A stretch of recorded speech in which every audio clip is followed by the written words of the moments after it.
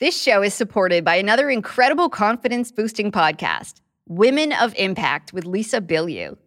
Lisa's story of how she went from zero confidence to becoming the co-founder of the billion-dollar Quest company and a best-selling author will inspire you no matter where you are on your journey. Listening to Women of Impact will give you the confidence to live life on your own terms without any excuses. From building confidence and setting boundaries to getting you from where you are to where you want to go, Lisa's show will help you get there. Tune in to Women of Impact with Lisa Bilyeu wherever you listen to podcasts.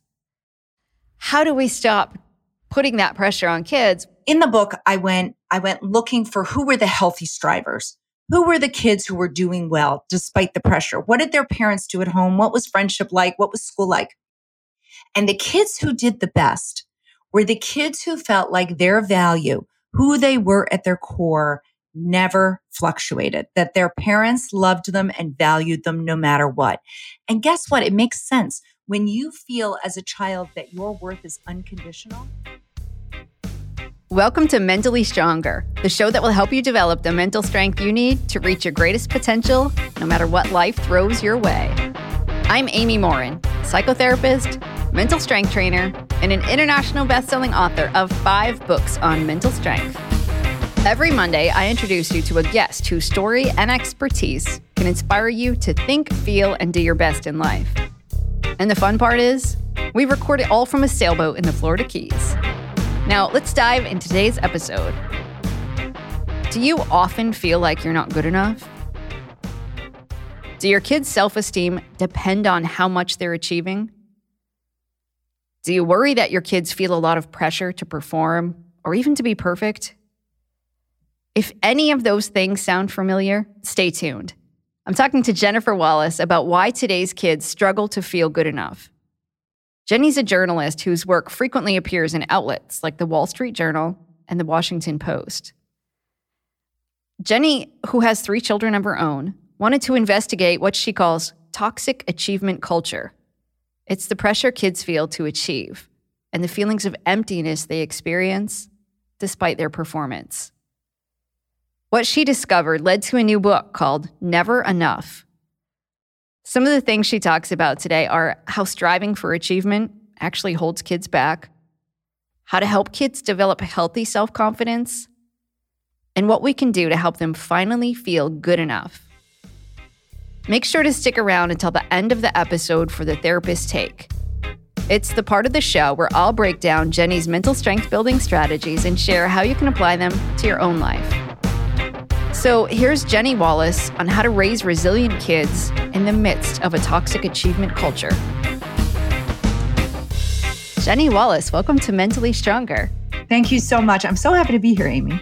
Well, I'm excited to talk to you about Never Enough, your new book, because I don't think it's a topic that a lot of people are talking about, at least not in public. As a therapist, it's probably the most common thing people will say in my therapy office is almost everything boils down to people not feeling like they're good enough, whether they come in for depression, for anxiety, or pretty much anything else. We'll often boil it down to, in the end, they'll say, no matter how much I do, I just never feel good enough. And in your book, you talk a lot about parenting and kids, but I think it affects grown-ups probably just as much as kids. What do you think? I think absolutely. I think it is a universal feeling.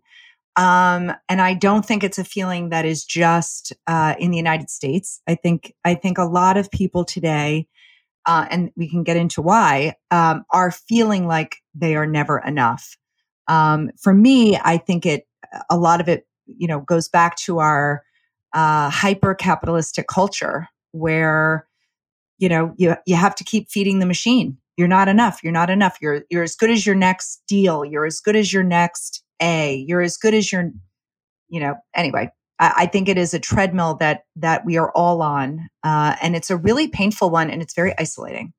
It is. And that high of achievement doesn't last very long, right? We think once we get to that next hurdle, once we cross that finish line, like, oh, then I'll finally feel good enough. And you get there and you feel like, oh, but if I only did a little more, or I only excelled in one other thing, then finally I'd feel good enough. And it's like this constant need to try to fill ourselves with more awards, more trophies, more accolades from other people, but we just can't get there.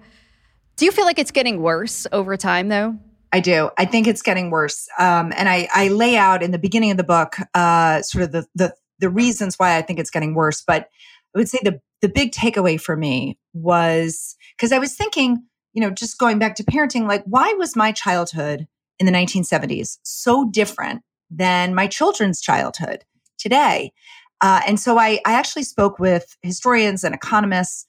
And what I was hearing was that macroeconomic forces. So we know that, money and parenting can go together, in where we live and what extracurriculars we can afford. But actually, it's the macroeconomic forces of our environment that can create this never enough feeling for parents and for kids. So, in the 70s when I was growing up, life was generally more affordable. You could afford housing. Higher ed was more affordable. Healthcare was more affordable. And over the last few decades, we have ushered in this huge inequality, this big divide between the haves and the have-nots. We have crushed the middle class. We have globalization, hyper competition. And what these sort of macroeconomic forces are doing is parents are absorbing these fears and these anxieties that we have to raise our kids to be enough to bridge them over the divide. So I do think it has become a bigger part of our culture. And I think we have personalized instead of contextualized what's going on in the world around us. So instead of realizing that the world, beyond us has become more competitive, we internalize it and we think we're not enough, or, in our parenting and in raising our offspring. So I do think it's gotten worse. And I think macroeconomic forces are at play. That makes sense. And we know from a psychology standpoint that our anxiety spills over into other areas of our lives. I'm convinced people are way more anxious today than they were 50 years ago. And we're seeing a lot more anxiety, especially in the post-pandemic world. But now that people are really anxious about life in general, I imagine for parents that trickles down to their kids in the way that they're going to treat their kids. And I see it and I hear it all the time from parents. Like, if my kid fails the science test, he's not going to get into a great college. And if he doesn't get into a great college, he'll never have a good job. And if he doesn't have a good job, the family is not going to do well. All about just the science test on Friday, but it's this extreme anxiety that's driving parents, I think, to drive kids to do better. So that makes sense to me that you explain it that way. Yeah, it is. It's something that I before researching this book, I also saw take place in my own home. Like every September, I would get this frenetic parental energy that I needed to sign my kid up for the right extracurricular activities. Like, what do I have them signed up for? Too much, not enough? What, latent talents and interests am I neglecting in my own kids? How could I set them up for success? And approaching parenting with that scarcity mindset not only isn't good for our kids, it's also not good for us as parents. And actually, it's not accurate. And that's what I sort of unpack in the book. I am not saying don't be ambitious for your kids. I'm not saying don't be ambitious yourself. I am greatly ambitious and I get a lot of joy out of my ambition and achievements. But that there is a saner path forward that takes this context and helps us understand these forces that are at play that are bigger than any one family, any one community, and what we can do at home to buffer against these big forces that are not serving our kids in healthy ways. Yes, and I definitely want to get to those buffers in a minute, but I'm curious first, what is the downside of what we're seeing right now? When kids are pushed that they have to keep achieving and achieving and achieving, what are the consequences? So many consequences. At a young age, kids can develop what psychologists call a false self, which is, the biggest task for an adolescent is to develop this, sturdy sense of self. And when you feel like you are loved, or that the parents' love is conditional, or the teacher's love is conditional on your success, you can, or presenting yourself in a certain way, or being interested in certain activities, you can sort of set yourself up for a lifetime of creating a self for others. And that is not a sturdy sense of self. And that really sets you up. I'm sure you see this in your practice for a very up and down life where you feel good when you achieve, you feel down when you don't achieve, and your sort of self-esteem goes up and down like a barometer to your external achievement. There are sturdier and healthier ways to instill that sense of worth that's unwavering. Anyway. Brainstorm. What's something that works so well that it's basically magic? Air conditioning, noise-canceling headphones, meeting-free Fridays? What about selling with Shopify? Shopify is a global commerce platform that helps you sell at every stage of your business. From the launch your online shop stage to the did we just hit $1 million stage, Shopify's there to help you grow. Whether you're selling scented soap or offering outdoor outfits, Shopify helps you sell everywhere. Shopify helps you turn browsers into buyers with the internet's best converting checkout, 36% better on average compared to other leading commerce platforms. And sell more with less effort thanks to Shopify Magic, your AI-powered all-star. Because businesses that grow, grow with Shopify. Sign up for a $1 per month trial period at shopify.com/mentallyStronger, all lowercase. Go to shopify.com/mentallyStronger now to grow your business, no matter what stage you're in. Shopify.com/mentallyStronger. What's the best way to learn a language? Immersion. Living where the language is spoken and using it every day. But if that's not in the cards this year, you can still learn a new language the second best way, and that's with Babbel. Babbel's quick 10-minute lessons are handcrafted by over 200 language experts to help you start speaking a new language in as little as 3 weeks. Babbel's been teaching me Spanish, which is widely spoken in South Florida. I can now carry on conversations with my Spanish-speaking neighbors without having to use Google Translate. Babbel has already taught me a lot more than I ever learned in Spanish class in high school. Studies from Yale, Michigan State University, and others continue to prove Babbel is better. One study found that using Babbel for 15 hours is equivalent to a full semester at college. Babbel has over 16 million subscriptions sold. Plus, all of Babbel's 14 award-winning language courses are backed by their 20-day money-back guarantee. Here's a special, limited-time deal for our listeners. Right now, get 55% off your Babbel subscription, but only for our listeners at babbel.com/stronger. Get 55% off at babbel.com/stronger, spelled BABBEL.com/stronger. Rules and restrictions may apply. And how much of the mental health crisis that we're seeing in young people today do you think is related to this? We see often social media is blamed for kids struggling, and we talk about the pandemic and how that affected them. But you have some evidence that this is also a big factor, right? It is. And two national policy reports, the National Academies and the Robert Wood Johnson Foundation, found that an excessive pressure to achieve, an unrelenting pressure, is contributing to adding a new at-risk group of adolescents. So, we have known for a long time that children who live in poverty, children with incarcerated parents, recent immigrants, children living in foster care, these kids are at risk for negative health outcomes. But in the last several years, a new group has been added to that at-risk group, and it's these kids attending what researchers call high-achieving schools.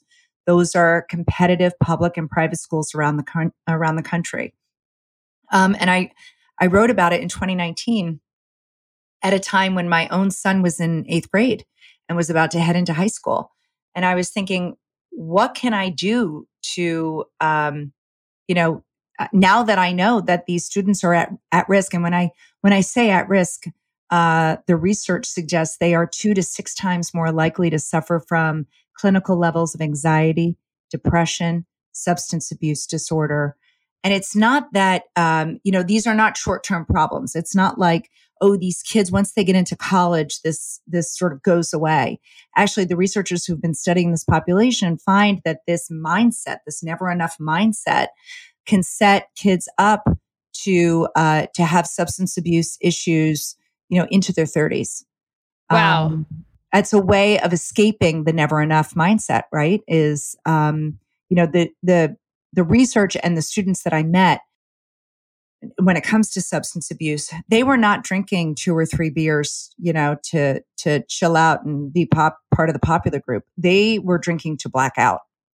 And they were drinking to black out because they needed to escape the unrelenting pressure. And it's not developmentally appropriate to have this much pressure on children at such young ages. And it's sort of glamorized, right? When you have a kid who stays up all night studying. And I see it in my therapy office that parents would be really proud of their kids, saying, that they're such a hard worker and they're doing really well in all of their classes and they give me their grades and things like that. But then they'd bring their kids in because their kids are struggling with anxiety and wondering why their kids were having such a hard time. They're struggling probably with perfectionism. Right. And I unpack that a bit in the book that, as researcher Thomas Curran at the London School of Economics calls it, perfectionism is our favorite flaw. I'm too much of a perfectionist. That's my flaw. But actually, there are real consequences to this perfectionist mindset that I think children at younger and younger ages are adopting. And the reason people become perfectionists is because they believe that they will lose the love that they so desperately need for survival if they don't achieve. And so they adopt these perfectionistic tendencies as really this unhealthy coping strategy to get the love from their parents when they believe their parents' love is conditional. And do we know the long-term results about when these kids grow up and are still feeling these things? I mean, I think we have seen and research has found that there has been this huge rise in perfectionism across generations. And it is really damaging. Anxiety, depression. The book is aimed at these high achieving students, but one of the most surprising things I found in my research is that a child's resilience rests on the resilience of the adults in their lives. And so if parents themselves are struggling with anxiety, depression, perfectionistic tendencies, substance abuse disorders, the number one intervention is to make sure that these parents have support systems intact, relationships, deep relationships of their own, where they can feel loved and valued. Just the same way that we try to, raise kids to feel loved and valued, the parents and the adults in their lives need to feel it too. And it's something that I think as a culture we don't talk about, right? We're talking a lot about the epidemic of, and rightfully so, of anxiety and depression among our youth. But we also need to be talking about the adults in their lives. And they are struggling. They are struggling so much. They were struggling before COVID, and they are struggling even more today. I absolutely agree. And I think we're now of a generation where we talk to kids about feelings and mental health has become more of a normal conversation. But parents will say to me, it's really hard to figure out how to talk to my kids about these things because I wasn't taught them. In my house, we didn't sit around and talk about my feelings when I was a kid, or when we had a problem, our parents just said, deal with it. Or if I was scared of something, my parents would say, look, get over it. And so now we're trying to not do those things as parents, but parents are saying, but I also don't know what to do instead. I think it is, I was lucky to grow up in an, emotionally intelligent household where we were encouraged to talk about our emotions. But I would say that for parents, don't let perfection get in the way. Just start having these conversations. For me, I have found the most impactful with my own children is modeling my own vulnerabilities, modeling my own failures, and modeling the mindset that I try in when I'm my best self, that I try to talk myself out of. So like, for example, when I was writing an article for the Washington Post, it was my first article for the science section. And I got my edit back, and it was a lot of red. There were a lot of red marks. And my daughter the same day was struggling with an English paper. So I brought her over and I said, look, writing is hard for everybody. Take the feedback from your teacher like I am with my editor and be grateful for it and think that these people are really investing in you. So I've in order to help my kids in a developmentally appropriate way, I now try to live my life a little bit out loud. And I talk about when I'm nervous about something and how I'm dealing with it, calling one of my best friends who always makes me feel good and always sort of, bolsters me up. And teaching kids how to reach out for help. One of the most profound things I learned in researching this book was Edward Hallowell, who's a famous psychiatrist, said that the most important thing in raising children or in helping anyone is this idea of to never worry alone. And so what I have adopted as sort of our family mantra is to never worry alone. If you're worried, call a friend, lean on me, talk to me. And my husband and I model that. I like that. Because what often happens is I'll have a kid in my office and we'll talk about feelings. And if I ask a question like, what does your dad do when he feels sad? What does your mom do when she feels anxious? Most of the time, a kid will say like, oh, my dad doesn't get sad. Or my mom doesn't really have anxiety, so she never worries about anything. Because they've never talked about it. And as parents, like often the easy emotion to show kids is anger when we're frustrated or you lose your temper a little bit, like kids know. Mm-hmm. But it's much more difficult to say, I'm kind of worried about something. And here's what I did when I was worried today. Or I felt kind of sad when I woke up today, so I went for a walk. But to just talk to kids about those things that, yeah, these are all normal emotions. And here's what I do with them. Totally. And I will say that the emotion that people are least likely to express is envy because we feel ashamed of it. We have a shame that we are not measuring up in some way. And so I've really tried to normalize envy and help my kids look at it. Researchers distinguish between malicious envy, where you feel envious and so you cut someone down or gossip about them so that you look better by comparison. But there's also benign envy, and benign envy, it can act as a motivator. It can help you, tap into ambitions you didn't know you had. It can help you, study the target of your envy and figure out how they got to where they were, and maybe even reaching out to them and asking them how they did it so that you can sort of be raised up as well. So even emotions like envy can be talked about and normalized. I think that's so important for our kids, that all of these emotions that come up in our competitive culture, these are normal emotions. We evolved. I mean, the way I talked about it with my kids, we evolved to feel envy. Like there's a reason that we felt envy. There was a competitive advantage to feeling envy. When we feel envy, our minds focus on our envy target so that we can study what it is that they have that we think we need for our survival. And so instead of being ashamed and burying it and pushing it down, we can talk about it and give our kids the tools to deal with it in ways that strengthen relationships instead of tear them apart. There's tons of research that will show just that if you look at somebody as an opinion holder as opposed to your competitor, you learn from them and you move forward. But instead, how often are parents like, oh, don't be jealous of that person or don't worry about what other people are doing on social media, instead of talking like, what can you do when you feel those things? When you see your friends doing something really cool and you feel bad about it, what can we do? Or when you don't get as good of a grade as somebody else, how do you deal with that disappointment, envy, or embarrassment, whatever uncomfortable emotions get stirred up for you?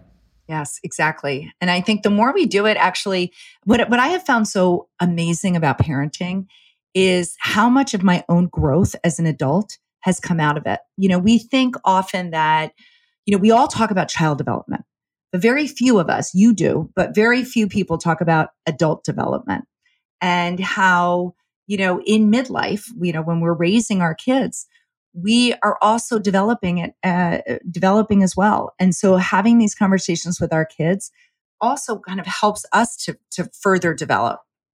So I've embraced it. I like that idea too. I'll tell you something interesting I've noticed. When I speak to kids, sometimes I'll speak to a school during the day and I'll speak to the teenagers, and then I'll speak to their parents at night. So during the afternoon session, when I'm talking to the teenagers, as I'll say, would your parent rather the teacher said you were the smartest kid in the class or the kindest kid in the class? And about 95% of the kids will be like, oh, my parents want me to be the smartest kid in the class. And then I'll ask the same question to the parents at night. And almost all the parents will say, I want my kid to be the kindest kid in the class. Whether or not they really do, or they feel some pressure to say that in front of other people, I don't know. But then I'll say, how often do you talk about kindness at home? Versus how often do you talk about, what'd you get on your science test today? Or how's that math going? And I'll encourage them all to go home and ask their kid that exact same question. Like, what do you think I would rather hear the teacher say? But the last time I did this, I had a parent who came up to me afterward and said, I'd like my kid to be both. How do I do that, please? Just it's showing, I think, that fact that even like kindness can become a competition for parents where they feel like, I need my kid to be the best in absolutely everything. How do we stop putting that pressure on kids when so much of their day revolves around academics and grades and how they're doing on sports teams? And a lot of our lives do revolve around achievement. Yes. So that was an exact question I asked to Sonia Luthar, who, up until recently, she passed away, but she was, one of the greatest living resilience researchers in the world. And I asked her, what should I be doing in my home? And she said, I live on a sailboat, which means my closet is pretty small. So I try to make sure the clothes I put in it are things I'm actually going to wear. But I need comfortable clothes to wear when I work from home, dress clothes to wear for speaking engagements, and athletic clothes to wear to the gym. The solution to finding everything I need has been Quince. Like the washable silk tank top I got for $50 and the cotton tank tops for just $15. Their clothing is affordable and high quality. The best part, all Quince items are priced 50 to 80% less than similar brands. By partnering directly with top factories, Quince cuts out the cost of the middleman and passes the savings on to us. And Quince only works with factories that use safe, ethical, and responsible manufacturing practices and premium fabrics and finishes. I love that. Indulge in affordable luxury. Go to quince.com/stronger for free shipping on your order and 365-day returns. That's QUINCE.com/stronger to get free shipping and 365-day returns. Quince.com/stronger. Your kids, because I always, I said to her, I feel like as a parent, I sometimes feel like it's my responsibility to make sure that they reach their potential. So how do I do that without, over pressuring them? And she said to me, in our achievement culture today, kids are getting messages through social media, in the classroom, through their peers parents all day long about achievement, achievement, achievement. She said, home needs to be the place to recover from that. Parents don't need to add on. Your kids already know that you want them to achieve. What you need to do is convince them day in and day out of their worth outside of the system, that their worth is unconditional and not reliant on grades and performance. And the reason to do this is because when our kids have, if you want to, to that parent who wants both, a kid who, in the book, I went looking for who were the healthy strivers. Who were the kids who were doing well despite the pressure? What did their parents do at home? What was friendship like? What was school like? And the kids who did the best were the kids who felt like their value, who they were at their core, never fluctuated, that their parents loved them and valued them no matter what. And guess what? It makes sense. When you feel as a child that your worth is unconditional, you don't mind reaching for the higher goals. You don't mind failure. You can bounce back from it because it's not an indictment of who you are. So at home, what I have taken to doing is really making my kids, I could tell you a couple of things that I do that I learned from really wise parents that I met in my journeys. One very wise mother hammered this home that your worth doesn't change no matter what. By whenever her kids had a setback, whether they failed, didn't make the A team, didn't do well on a grade, she would say to them, she'd go into her wallet and she'd grab a $20 bill. And she would say, who wants this $20 bill? And all the kids would say, I want it, I want it. She'd crumple it up, very dramatically squash it on the floor, make it dirty, and then dunk it in a glass of water, and then hold up this soggy, dirty $20 bill. And she'd say, who wants it now? And the kids would say, me. And she said, like this $20 bill, your worth doesn't change whether you get cut from the team, whether you fail. Your worth is your worth no matter what. And that message is so countercultural. And it's something that as parents, we need to hammer home to our kids that you matter no matter what. The one other thing I would say to this mother who wants everything, the kindness and the achievement, right, is what I have found is the secret to these healthy strivers was that they had what psychologists call a high level of mattering. Mattering is a psychological construct that's been around since the 1980s. It was conceptualized by Mars Rosenberg, who brought us the self-esteem movement. And what he found was that kids who enjoyed a healthy level of self-esteem felt like they really mattered to their parents for who they were deep at their core. Over the years, mattering has been studied across cultures and across age groups. And the definition that resonates with me as a parent, and one that I really would say to this mother to keep front and center in her parenting, is that for kids to really feel like they matter, they need to feel valued, but they also need to be dependent on to add meaningful value to others. So we can feel valued by our parents, right? But we also need social proof that we matter. And the way we get that social proof is by being kind to others, helping others, being recognized for who we are at our core, our character. So what I would say to the mother is lead with mattering, and you can raise a kind, high-achieving kid. That's just it. High achieving isn't the enemy. It's okay for a kid to be high achieving, right? It doesn't necessarily mean that just because you do well, that somehow you are going to struggle, because not everybody who is a high achiever is a perfectionist or has anxiety. But how do you balance both? And I think just that, talking about kindness, and for kids to know, when kids know, like, I could make a difference in somebody's life. It might not cost me anything. I could just smile. I can be the brave one who goes up to the new kid and says hello. So many things kids can do, but they definitely need a push or some encouragement sometimes from parents to find that courage and to know that that's important, that we're going to ask them about that too. Like, who were you nice to at recess today? Not just, how'd you do on your test?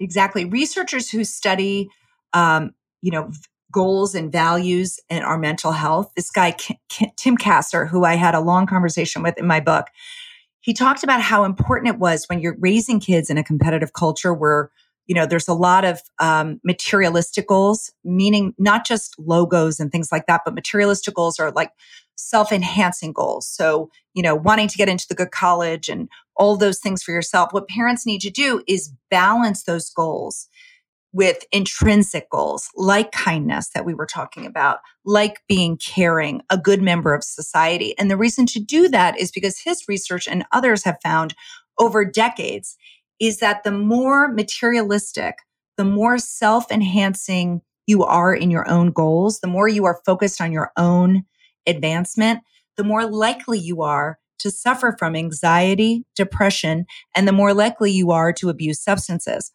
People who have a balanced set of goals, who want those self-enhancing goals, but who balance them with being kind, contributing members of society, those are the people who can enjoy healthy well-being. And I would argue, and I don't even think it's that much of an argument, that if we want to raise successful kids, right, we want to raise kids who are successful over a lifetime, not just successful to get into a short-term goal. We want to set them up for a lifetime of success. And that's what having healthy goals, a balancing goals does. And I think a lot of people confuse achievement for success. Yes, absolutely. That they tend to think the more that you achieve, then clearly the more successful you are.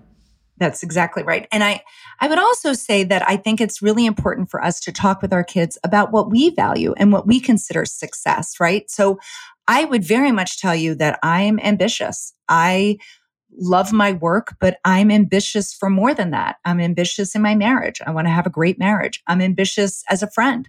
I want to have deep, meaningful, fulfilling friendships. And so I think if we can talk to our kids about how we personally define success in our lives and also have a real reflective conversation with a trusted adult in our lives to say, am I living the life that I want my kids to live? If I say that family and friendships are a major priority, are our families' lives set up in a way that really shows that? Do we make time for family dinners? Do we make time on the weekends to spend time with other families, our friends? Or are we so self-focused on, going to the soccer game or going, studying for the test that we don't make room in our life for the things that we say we value? Oh, I like that. There's research that shows too, when kids were asked, what do your parents like to do for fun? They're more likely to find something that their dad liked to do, but really struggle with their moms. A lot of the kids, the vast majority of answers are like, I think she likes to do the laundry because that's what we do when we have a few extra minutes. Because other than that, so many parents are running from one activity to the next and they don't have leisure activities, or kids don't really see them putting time into those other things other than perhaps achieving or trying to help everybody else in the family achieve. And that's something I think we have to learn, because I think we live in a society that really values the perfectionist parent, particularly mother, who is so self-sacrificing and does whatever she has to do for the well-being of her family and her kids. And I had to take a hard look writing this book about how do I, signal my value to my kids? How do I show my kids that, yes, I value them and yes, they are important, but I also am important. And so I took a deliberate effort to do that. So last question for you then. For a parent who says, all right, I have probably emphasized achievement way too much, is there hope for them putting on the brakes and making some changes? There's so much hope. And I outlined tons of strategies in the book. I would first not be hard on yourself. I would say, give yourself the context of why you're doing this. This is not something that's unique to you and your family. And then I would say it doesn't take huge shifts, but these small shifts that we could do every day, like instead of when they walk through the door asking about a test, ask them what they had for lunch. Emphasize other things in the home. Get to know your child for their unique strengths, their sense of humor. Stress how important that is and how much value they bring to your own family life. Stress the things outside of achievement that, how caring they are, how funny they are, what a good friend they are. Really make it a point to talk about those things every day. Thank you, Jenny Wallace, for being here and for sharing from your book, Never Enough. I hope all of our listeners go pick up a copy. Awesome. Thanks so much. Welcome to The Therapist Take. This is the part of the show where I'll break down Jenny's mental strength building strategies and share how you can apply them to your own life. Here are 3 of my favorite strategies that she shared. Number 1, develop your own healthy relationships. We know from tons of research that social support is probably one of the biggest factors that determine our ability to cope with adversity and to handle stress. Yet it's not easy to find healthy social support. Take a minute right now and think about how many people you have in your life that you really feel comfortable talking to if you're going through a tough time. Don't feel bad if you say, gee, I don't have anyone, or if your list is pretty short. That's a problem for a lot of people. But don't feel guilty about spending time with friends or visiting family or joining an organization just to be around more people. Focusing on yourself and your relationships is not selfish. It's an investment. And Jenny points out that your resilience has a direct impact on how resilient your child is. Number 2, talk about failures and mistakes. It's really tempting to hide mistakes and failures from your child because you don't want to be embarrassed in front of them, or because you don't want to ruin their superhero image of you. But one of the healthiest things you could do for your kids is just talk about your own mistakes and the failures that you've experienced. Don't just talk about the mistakes that you made as a kid, though. Talk about a mistake that you made yesterday or a failure that happened to you last week. That can show your kids that failure isn't the end of the world and everyone makes mistakes. But that doesn't mean that you're incompetent. Instead, it means you're trying to do hard things. And when you talk openly about those things, you show your kids that you take ownership of your mistakes rather than hide them.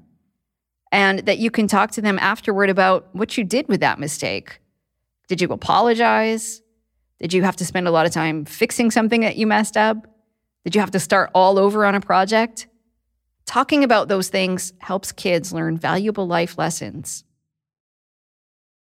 And number 3, show your kids that they matter. I love that Jenny talked about the importance of kids feeling like they matter. It's really easy to get caught up into focusing on things that don't matter as much as we think. Think back in your own life.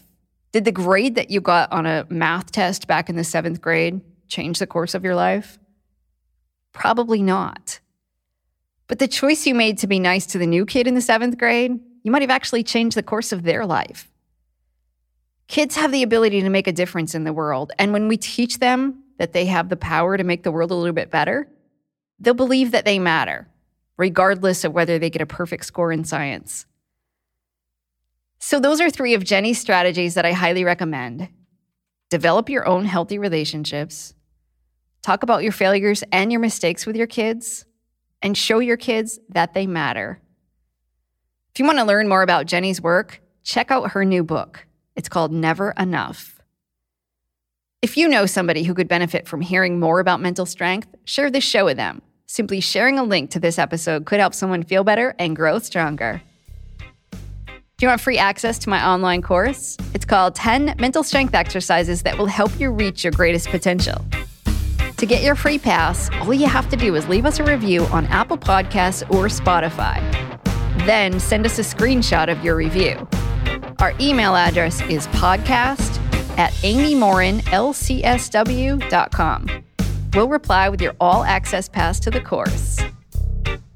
Thank you for hanging out with me today and for listening to Mentally Stronger. And as always, a big thank you to my show's producer, who was in the gifted class at school since the first day of kindergarten, Nick Valentine. Wouldn't you love to bounce out of bed feeling fantastic, even on a Monday morning? Well, the 5 a.m. Miracle Podcast is meant to help you do just that. It's hosted by productivity junkie, trail marathoner, and banana enthusiast Jeff Sanders. The 5 a.m. Miracle wants to help you dominate your day before you eat breakfast. It will also help you create powerful lifelong habits and teach you how to tackle your biggest goals with extraordinary energy. Every Monday morning, Jeff shares actionable, practical advice on a different personal growth topic. He's conducted hundreds of interviews with high achievers over the years. Some of his recent episodes include the top 10 work-from-home tools and the top 7 productivity strategies before bed. Subscribe to the 5 a.m. Miracle with Jeff Sanders in Apple Podcasts, Spotify, or your favorite podcast app. This episode is brought to you by the Yap Media Podcast Network. I'm Hala Taha, CEO of the award-winning digital media empire, Yap Media, and host of Yap Young and Profiting Podcast, a #1 entrepreneurship and self-improvement podcast where you can listen, learn, and profit. On Young and Profiting Podcast, I interview the brightest minds in the world, and I turn their wisdom into actionable advice that you can use in your daily life. Each week, we dive into a new topic like the art of side hustles, how to level up your influence and persuasion, and goal setting. I interview A-list guests on Young and Profiting. I've got the best guests, like the world's #1 negotiation expert, Chris Voss, Shark Damon John, serial entrepreneurs Alex and Layla Hermosi, and even movie stars like Matthew McConaughey. There's absolutely no fluff on my podcast, and that's on purpose. Every episode is jam-packed with advice that's going to push your life forward. I do my research, I get straight to the point, and I take things really seriously, which is why I'm known as the podcast princess and how I became one of the top podcasters in the world in less than 5 years. Young and Profiting Podcast is for all ages. Don't let the name fool you. It's an advanced show. As long as you want to learn and level up, you will be forever young. So join Podcast Royalty and subscribe to Young and Profiting Podcast, or YAP, like it's often called by my YAP fam, on Apple, Spotify, CastBox, or wherever you listen to your podcasts.